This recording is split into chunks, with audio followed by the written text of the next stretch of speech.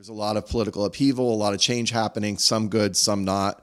And that, the community still unites and is there together to take a stand, to, come together as a family and celebrate, but also to continue to fight for the rights of the LGBTQ. Simon Cantlin is an event promoter and the organizer of Park Circle Pride, and he's my guest today. Welcome to Now Charleston. I'm Sam Spence. It's Monday, May 30th. Now Charleston takes a look at a handful of issues 3 times a week and tells you why they're important. I hope you're having a good Memorial Day and a relaxing long weekend. I'm still out of town and outside at this moment, as you can probably hear. I'll have more of my interview with Simon in just a minute, but first, did you know Charleston was home to one of, if not the first, Memorial Day celebrations in the United States? Research by historian David Blight focuses on an event said to have taken place on May 1st, 1865. According to his research, which dug up a couple old newspaper articles, in May 1865, at the end of the Civil War, thousands of formerly enslaved people gathered near the Washington Racecourse, what's now Hampton Park, to memorialize Union soldiers who died at the racecourse while the Confederacy was using it as an open-air prison. A few weeks earlier, there at the site of the prison, thousands of newly emancipated Americans fixed up the burial site with grave markers and a fence. They painted it white, so the story says. Here's College of Charleston professor Bernard Powers on C-SPAN back in 2011. African American men and women and children, mainly organized through church groups, they came together, they came up to this location, and they located the original grave sites where these Union soldiers had been buried. And when they were originally buried, the graves were unmarked, and the area really was not a proper cemetery.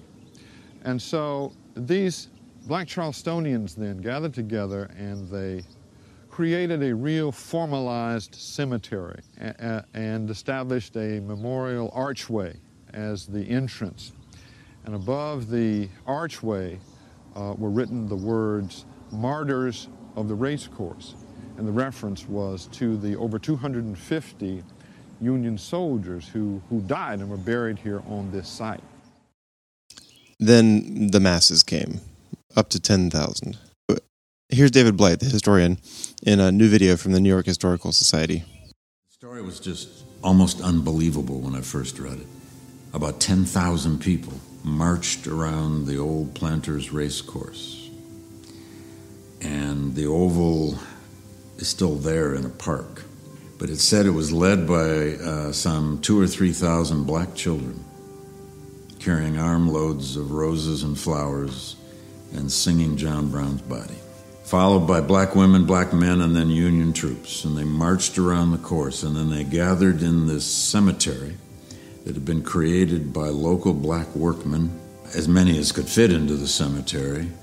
And they heard the preaching from 5 black ministers, according to this article, and a small black children's choir sang the national anthem, America the Beautiful, and 3 or 4 spirituals. After this ceremony, broke up and went back into the infield of the old racetrack and did what most of us do on Memorial Day. They had picnics, they had a speaker's stand with speeches. The children ran around. Now, supposedly there's no direct connection to what ended up being formalized as Memorial Day that we know today.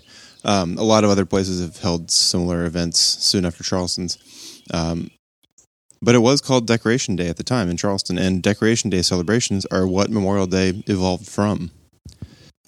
What's interesting, and the historian David Blight thought so too, was that the event was mostly forgotten for a century, like actively forgotten. The lost cause, the long effort to rewrite and rewire memories about why the Civil War was fought, preferring noble virtues over the reality of preserving enslavement. The lost cause sought to scrub any recognition of the Union's victory in Charleston, and of these black women, men, and children's role in recognizing the memory, the humanity of American soldiers who fought to retake the southern states. I'll put a few links to the Memorial Day videos in the show notes at nowcharleston.com. I hope you have a good holiday. Simon Cantlin is an event organizer and the lead creator of Park Circle Pride, which starts Tuesday in North Charleston. This is the second year of Park Circle Pride, and it's just one of the newest and biggest organized set of events of any Pride celebration in the city. Simon Cantlin, thanks for joining me. Thanks for having me. So, as we're sitting here today, Park Circle Pride starts on May 31st. Give people a little bit of a rundown on what Park Circle Pride is, why it got started, and your involvement here. Park Circle Pride is a celebration of the LGBTQ community. It happens during June, which is Pride Month internationally. It's all about bringing the community together in Park Circle, which is also a very inclusive community, and everyone coming together to celebrate Pride. So it gets started on May 31st and runs through June 5th. What can folks expect this year? How's the festival organized?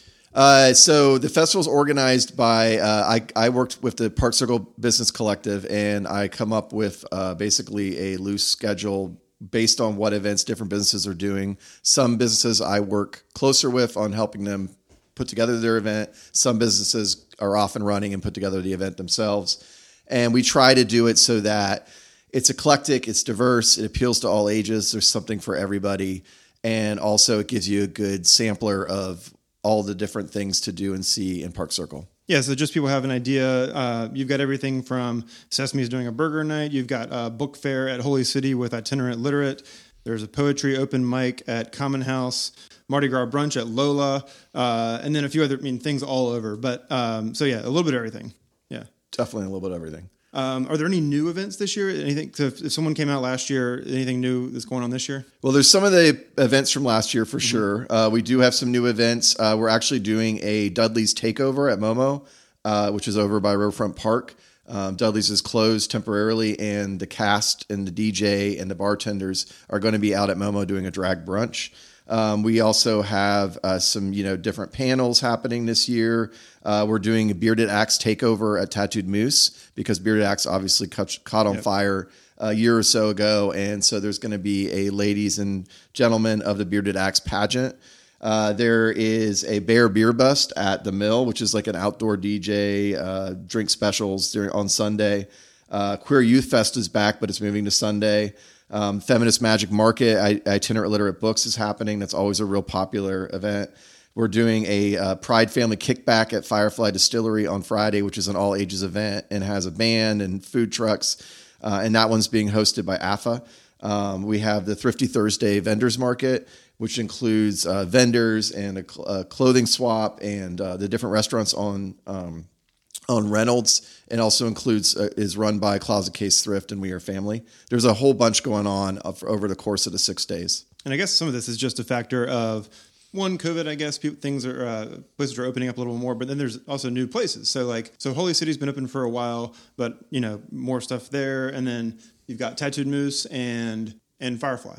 Tattooed Moose and Firefly have also opened, and so more events there. So I guess part of it is just a factor of more places. Definitely. Yeah. There are so many things going on. How does this come together? Do you reach out to these people, or do people reach out to you and want to be involved? It's a little bit of both, I guess. It's a little bit of both. Yeah. There's some businesses that were on board last year that came back on board. Some businesses that are new this year, and I reach out to some and suggest ideas of events they could do, and some come to me and they have a complete event already put together. It really each business is in charge of their own event. I help them wherever I can, and obviously I curate the schedule to make it the most eclectic and diverse it can be for the 6 days. Yeah. So a lot of these events are obviously celebrations. They're supposed to be a lot of fun, but there are also some more serious events too. Why is it important to you to you've got panels at Common House and Ship's Wheel and a few others. Why is it important to you to also include those events? I think it's important to have conversations about what's going on, to have discussions, to get information, to educate people. It isn't just about drinking and dancing and drag brunches. Nothing's wrong with those; those are a lot of fun. Sure. Yeah. But it's good to also have some education, on educational panels on the schedule. Yeah, and these are public events. People can come to them, see them on the schedule, or I'm sure you probably have folks that are at these places that also just kind of are happen upon the events also. So it's part of the reason, I guess, for it, right? Yeah, exactly. Yeah. And people come from out of town too for the event. And it was amazing last year to see that there was people of all ages. Kids were coming out with their parents. It was very diverse. attendees, and it was eclectic, and it was lots of fun to see Park Circle taking over for Pride for the week. And, this was the first time Park Circle last year put together its own Pride event. And it's been great. I'm excited to bring it back again. So heading into Pride Month nationally and heading into Park Circle Pride, does the festival have any particular meaning this year? I know political things happen year to year. What's kind of your thinking going into this year? Yeah. So, the most important thing about the festival, the takeaway is that all these events are benefiting AFA and We Are Family. So each event writes a check after their event to both those charities. They're both very important LGBTQ organizations here in South Carolina. And especially if you look at the poster art this year, I really wanted to reflect the fact that there's a lot of political upheaval, a lot of change happening, some good, some not. And that, the community still unites and is there together to take a stand, to, come together as a family and celebrate, but also to continue to fight for the rights of the LGBTQ. So for those of you who don't know Simon, he's also the brains behind Rockabilly Q, which has been ongoing in North Charleston for years. Tell people a little bit about that too while we're here. Yeah, so Rockabilly Q, this year will be the 9th year. Because of COVID, it would have been 10. But the 9th year for the festival, it is a celebration of mid-century Americana in Park Circle, sort of take over the neighborhood for a couple of days. It's classic cars, vintage bikes, roots rock, rockabilly music, pinup contests. It's a lot of fun. It's free to come to, but there's some ticketed portions. But there's a very eclectic schedule, much like Park Circle Pride. And it's fun for all ages as well. And it comes back November 11th, 12th, and 13th here in Park Circle. So where can people go to get the lowdown on Park Circle Pride and learn more and see the schedule themselves? You can find us on Facebook at Park Circle Pride or on Instagram. And our website is parkcirclepride.com, and the full schedule's on there as well as a way to contact me with any questions. Before we go, can you pick an event that you're most excited about for this year's festival? That's really tough. I don't know if I could really say, there's gay bingo, there's a special dinner at Southern Roots, there's a queer adult prom, there's flash tattoos that are pride themed at Stardust, Dudley's Takeover, the Feminist Magic Market. There's a lot.